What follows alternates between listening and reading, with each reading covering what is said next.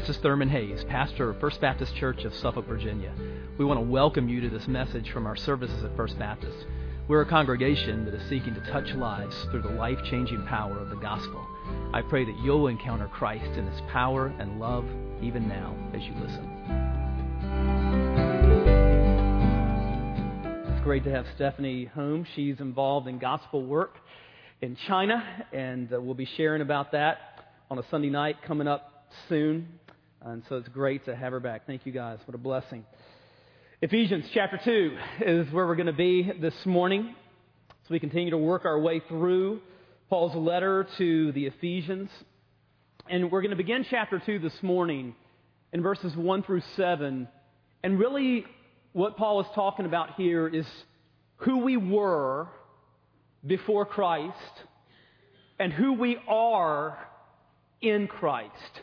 Who we were and who we are.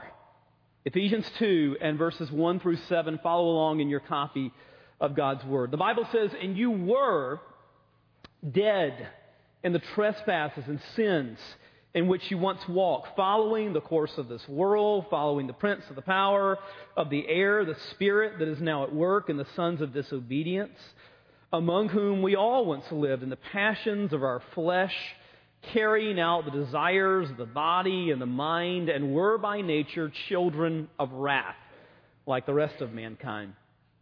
But God, being rich in mercy, because of the great love with which He loved us, even when we were dead in our trespasses, made us alive together with Christ. By grace you've been saved, and raised us up with Him and seated us with Him in the heavenly places in Christ Jesus, so that in the coming ages He might show the immeasurable riches of His grace and kindness toward us who are in Christ Jesus." Father, we thank You for Your redemption that has brought us from death to life.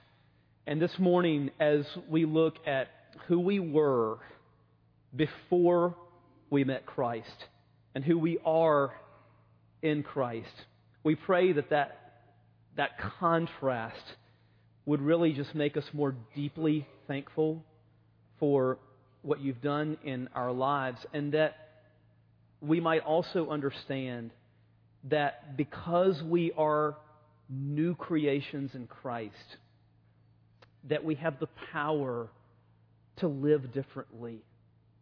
Life can be so much different because we are now in You. And it's Your love, Your mercy, Your grace that has made all of that possible. Speak to us now through Your Word, we pray in Jesus' name. Amen. Well, one night many years ago, I was actually just out of college, and I'd been to a concert in Richmond with a couple of friends. My best friend at the time, John, and John's girlfriend, and somehow she got the task of driving that night. And she was a fine driver, safe, and all of that. But her sense of direction, that was another matter completely. So we've been to the concert. It was at the Richmond Coliseum in downtown Richmond. And I'm not much of a night owl. So right after the concert, we get in the car, and before we ever get out of downtown Richmond, I'm asleep in the back seat. So I wake up a couple of hours later, check the time, it's about 2 hours later, and I'm thinking, we should probably kind of be back in Tidewater about now. And I look in the front passenger seat, and my friend John, he's sacked out as well. And then I begin to look outside the window, and it's obvious that we're on an interstate, and I'm seeing exit signs for cities that are not in our Commonwealth of Virginia, okay? But that are in North Carolina. And so I look up at John's girlfriend, who's just driving away, just humming a tune, just totally confident that she's going in the right direction, and with each passing moment, taking us further and further away from our destination. The Bible says that apart from the intervention of God, if left to ourselves, not only will we choose the wrong path, but we'll be totally convinced that we're on the right path. And that's really what he's talking about here in verses 1 through 3, when he talks about who we were outside of Christ. Who we were. He talks about that in these first 3 verses. Who we were before we met Christ. He says in verses 1 through 3, and you were dead in the trespasses and sins in which you once walked, following the course of this world, following the prince of the power of the air, the spirit that is now at work in the sons of disobedience, among whom we all once lived, in the passions of our flesh, carrying out the desires of the body and the mind, and were by nature children of wrath like the rest of mankind. So, who is Paul talking about in verses 1 through 3?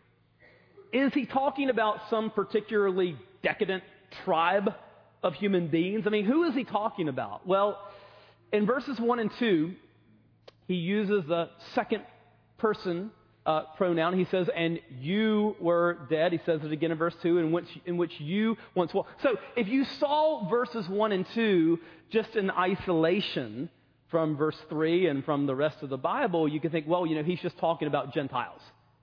Most of the people in the Ephesian church had come from a Gentile background, and they had been particularly morally debauched and things like that. You could think, well, he's just referring to the Gentile world. But then in verse 3, he shifts to the first person, plural. He says, among whom we all once lived in the passions of our flesh, carrying out the desires of the body and mind. Paul was a Jew. The Jews were not known for, moral debauchery or anything like that. And Paul himself had been a Pharisee. I mean, they were looked upon as, the most righteous people in society. But Paul says we're all implicated in this. Jew, Gentile, the rest of mankind at the end of verse. Everybody, every human being is under sin. This is all of us. So he says in Romans 3:9, what then? Are we Jews any better off? No, not at all. For we have already charged that all, that's every human being, both Jews and Greeks, are under sin. So in Ephesians 2, 1 through 3, he's talking about everybody. Okay? This is all of us apart from Christ. So what does he say about the state of human beings outside of Christ? He says that we were dead in trespasses and sins before we met Jesus. Now, that means that before Christ, we were alienated from God. We were separated from God because of our sins. God is holy, and our sins separated us. They alienated us from this holy God. And sin is any failure to love God with all of our heart, soul, mind, and strength, and to love our neighbor as ourselves. And all of us have failed miserably to do in doing both of those things.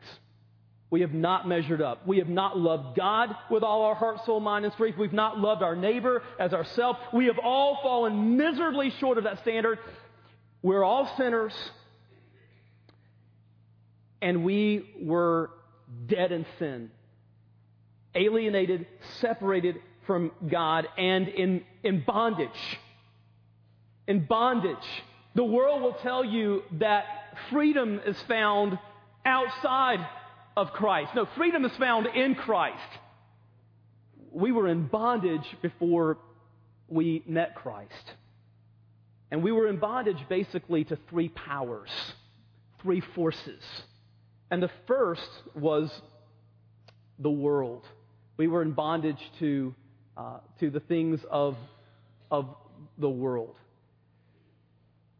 Verse 2.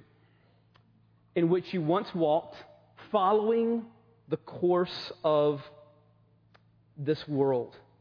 Without Christ, we just conform to the culture around us. We just move along with the rest of the herd. I mean, the influence of TV, media, and just the whole drift of the spirit of the age and the culture that we live in just sort of will carry us along in its flow, in its current.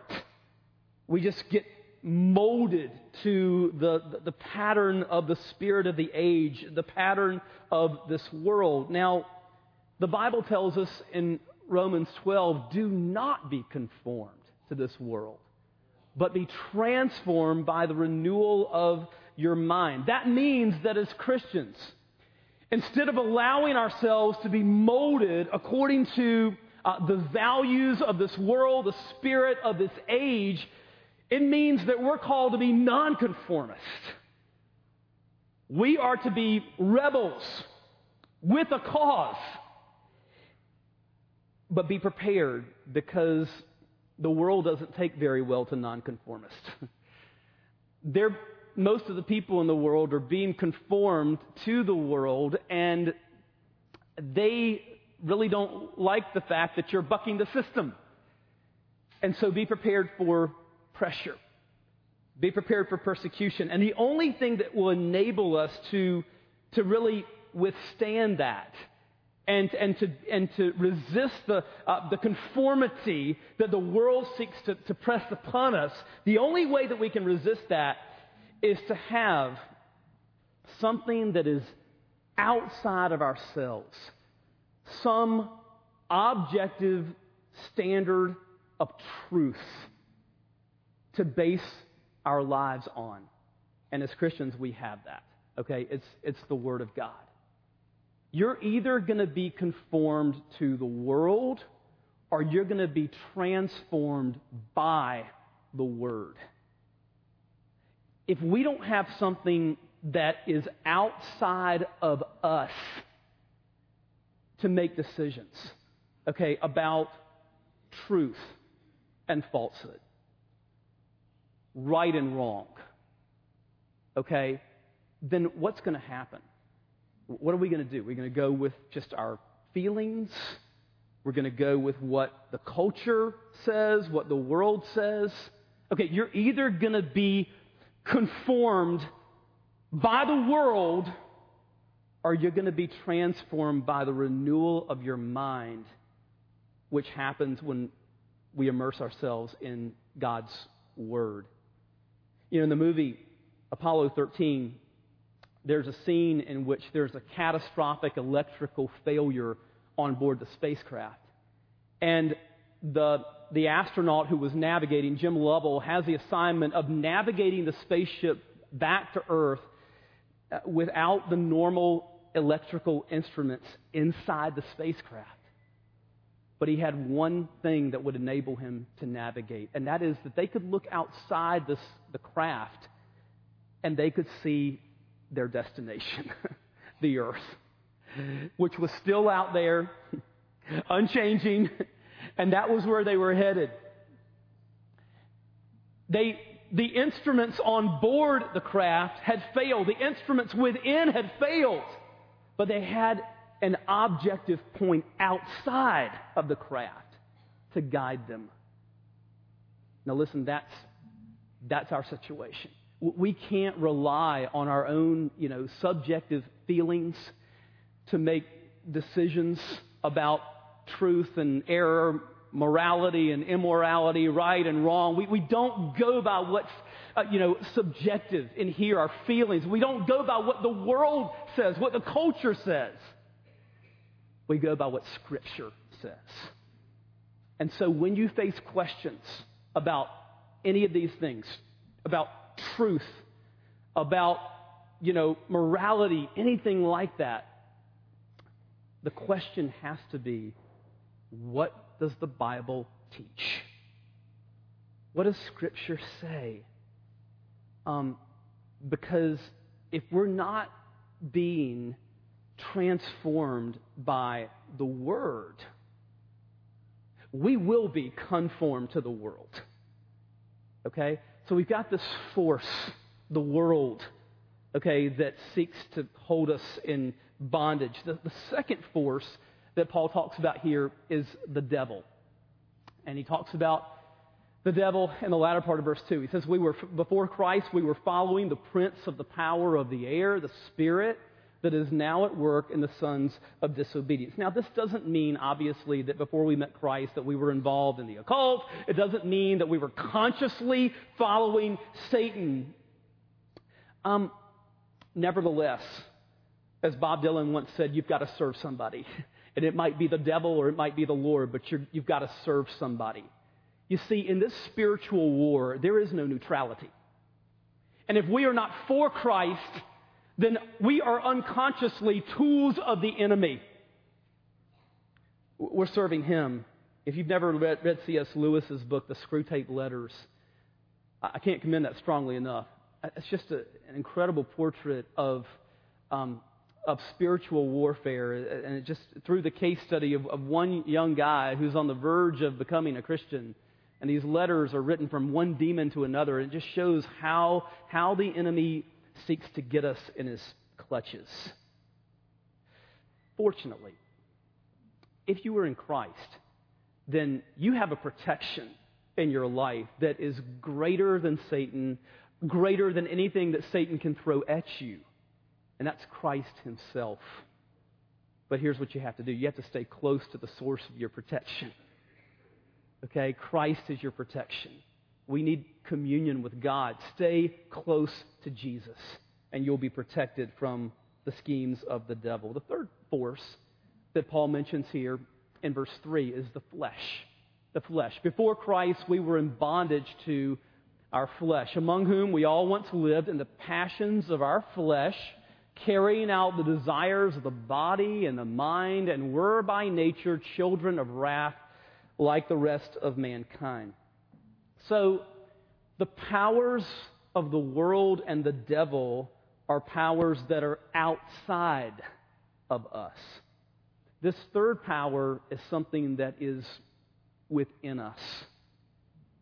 Now, when he talks about the flesh, he's not here referring to our physical bodies, as if there was something intrinsically bad about our physical bodies. There's not.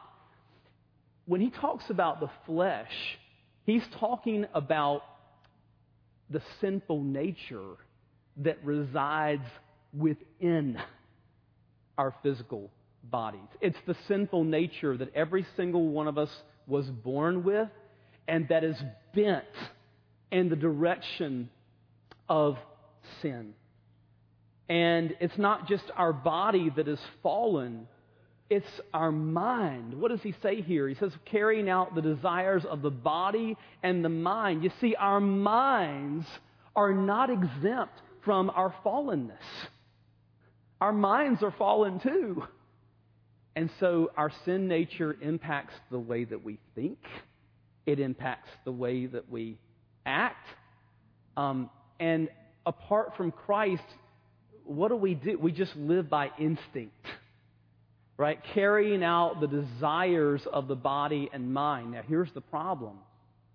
Because of our sinful nature, many of our desires are sinful. Okay? They're corrupted by sin.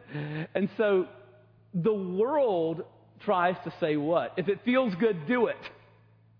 If it seems right to you, then you just need to go with that.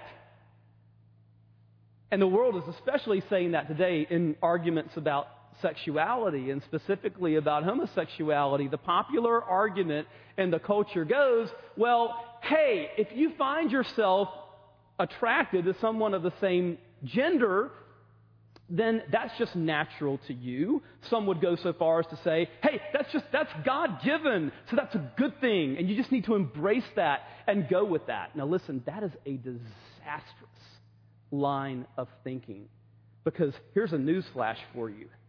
Every single one of us is born with a sinful nature, and every single one of us has sinful tendencies. And it might not be same-sex attraction, but I promise you, all of us are born with a bent tendencies in the direction of sin. It's because our desires are fallen. Some people are, from an early age, from the time they're babies, toddlers, just have an explosive temper. They have difficulty controlling it, and it's a deep bent toward that.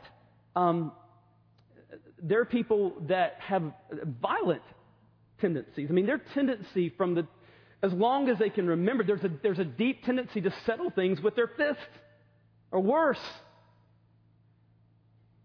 We know that some people are born far more prone to addictive types of behaviors. There are people that struggle with dishonesty, just with a compulsion to lie or to steal. Many people are they have tendencies toward violence. I'm talking about from early childhood.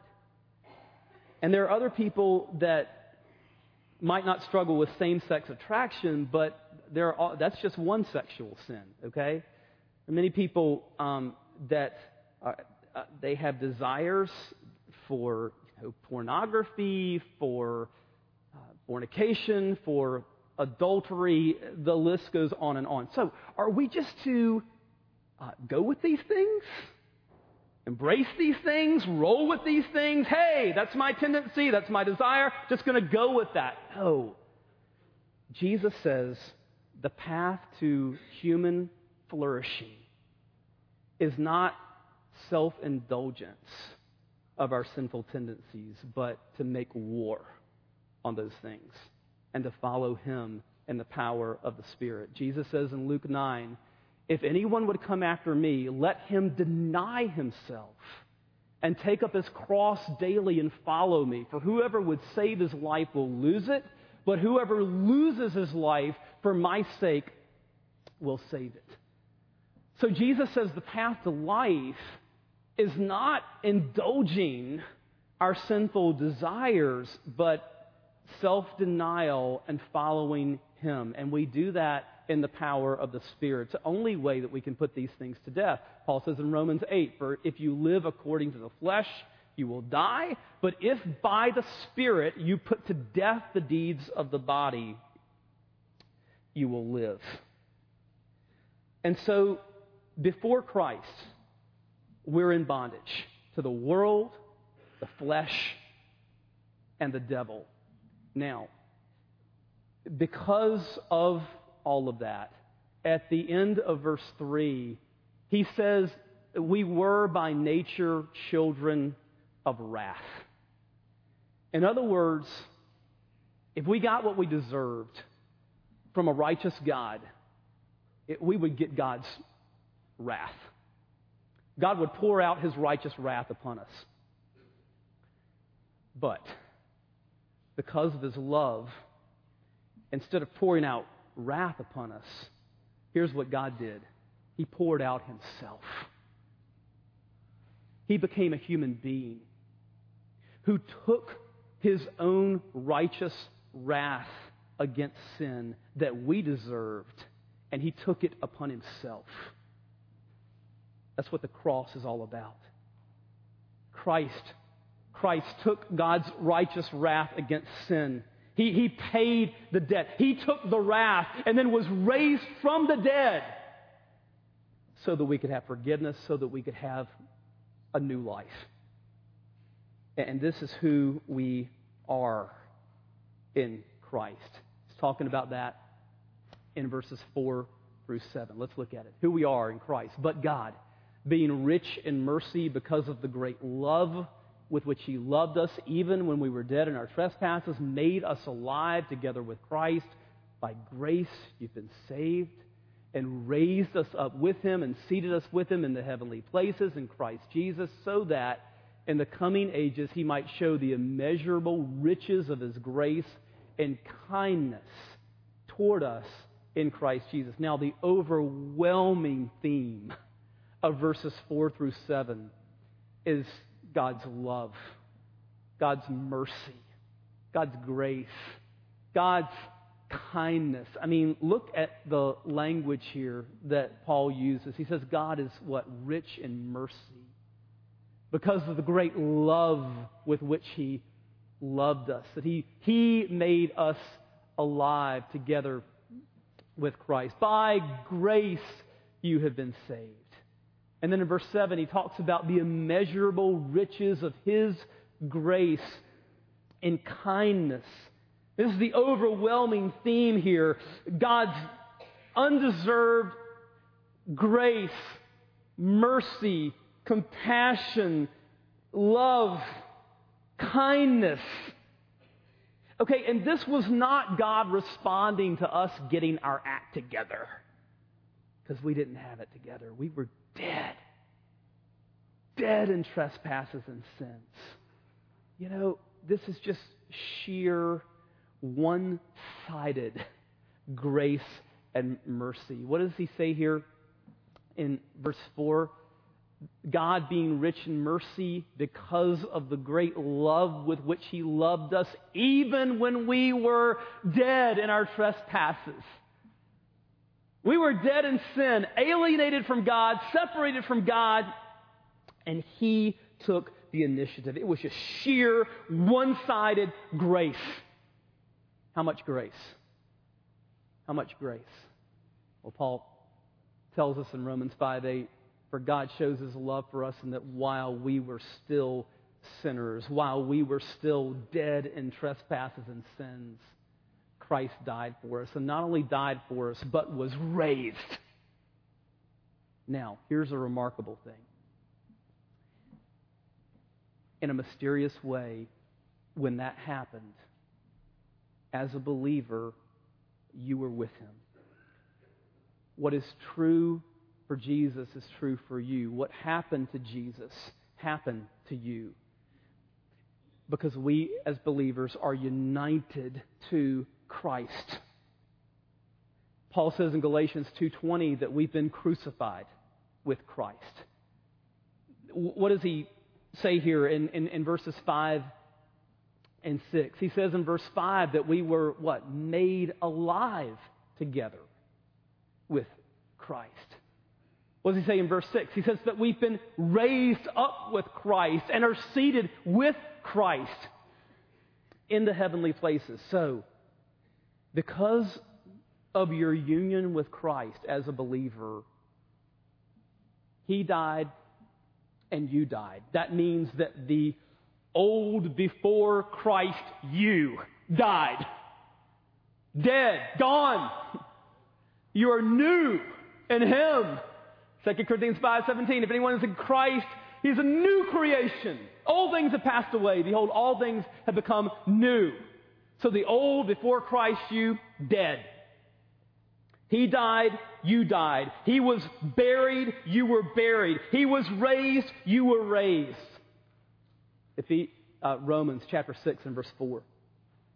We were buried, therefore, with Him by baptism into death, in order that just as Christ was raised from the dead by the glory of the Father, we too might walk in newness of life. Now, our union with Christ is pictured by believers' baptism by immersion.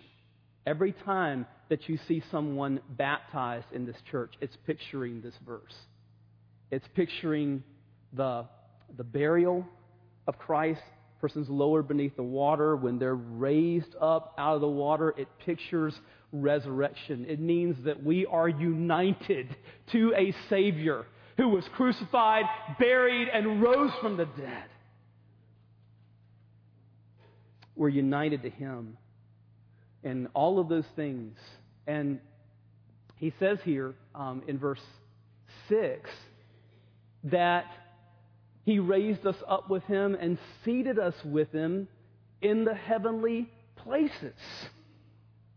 You say, well, what does that mean? Because I feel like I'm really earthbound, okay?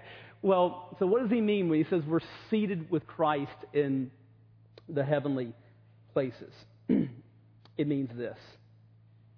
It means that even though we're living out our lives on this earth, that the victory has already been won. Christ has won the victory for us. It means that we have a glorious inheritance that is awaiting us, and it means that when you trusted in Jesus, you were adopted as God's child, and you have a new identity in Christ, a new position in Christ. And listen, our position in Christ could not be any more perfect. When you trusted in Jesus, the perfect righteousness of Jesus was credited to your account. It means that you're clothed in the perfect righteousness of Jesus, and you are in His grace. Now, that is who you are. That is your new identity in Christ. Child of God. Beloved, precious child of God. That's who you are. That's your new identity. And your position in Christ is already perfect. Now, here's the deal. Christian growth, as we live out our lives on this earth, Christian growth is about the actual practice of our lives becoming more and more like the position that we already have. You already are a child of God. You have a new identity, new creation, perfect position. As we grow in Christ, it's about becoming more and more in the actual practice of our lives who we already are in our position. So in other words, become who you are. Be who you are in Christ. You are new, so live new. You're not a slave to sin anymore. And that's exactly what Romans 6 is all about. He says there, so you also must consider yourselves dead to sin and alive to God in Christ Jesus. Let not sin therefore reign in your mortal body to make you obey its passions. Do not present your members to sin as instruments for unrighteousness, but present yourselves to God as those who have been brought from death to life, and your members to God as instruments for righteousness. In other words, you are not a slave anymore. You were once in bondage to sin. You're not anymore. You are a beloved child of God. You are a new creation, and you have the power to live differently. You're not a puppet on Satan's string anymore. You can freely live for Him and the power of the Spirit. Now listen, we need to think of ourselves that way. Some of you, your minds are still stuck in the old paradigm. You need to begin to think of yourself differently as a new creation in Christ. You are new. You are new. Live like who you are. You know, identity theft is a great fear that we have in our day. I mean, somebody steals information from a credit card or a social security number or whatever and uses it for fraudulent purposes, uses it to steal from us. Identity theft, terrible thing. Identity gift, wonderful thing. Wonderful thing. Because if you're in Christ, you have a new identity. You were not born with it. You do not deserve it. You did not earn it. It was given to you. And you can draw from its checking account of spiritual blessings, immeasurable, unsearchable riches. You can draw from it at will, appropriate from it, live in it. Yes, new. It's who we are in Jesus. Let's pray. Father, we thank you so much for the new life that we have in Christ, the new identity that you have given us. We thank you for your deliverance from bondage. Father, I pray for anyone here today who's not yet come into that new identity in Jesus. Father, I pray that today they would turn from sin and turn to Jesus and trust Him. As we just continue to pray, listen, I want to talk to you very personally. If you're not sure that you're a Christian, God has done everything necessary for you to be a new creation in Him. The debt has been paid. Christ has risen. Turn to Him right now. Trust Him. Rest in His finished work. Just receive the free gift of salvation that is found in Him. And Jesus tells us that when we do that, we're to acknowledge Him before others. We are not to keep the most important decision of our lives a secret. If it's real, then we'll acknowledge Him publicly. In just a moment, we're going to stand and sing. And if you're deciding to follow Jesus, I want to invite you, as others stand, just step out from where you are and just come share with me what's happened in your life. We just want to come alongside you as a new believer in Christ. Or maybe you're here today and God's speaking to you about being a part of this church family. We would love to welcome you. If there's a need in your life, you want someone to pray with, or you just want to pray at the altar, it's open for you to do that. So, Father, we pray now that you would work and have your way for decisions that need to be made, for stands that need to be taken. Lord, make this a definitive moment, turning point in lives today. We ask it in Jesus' name. Amen. Let's stand together as we sing.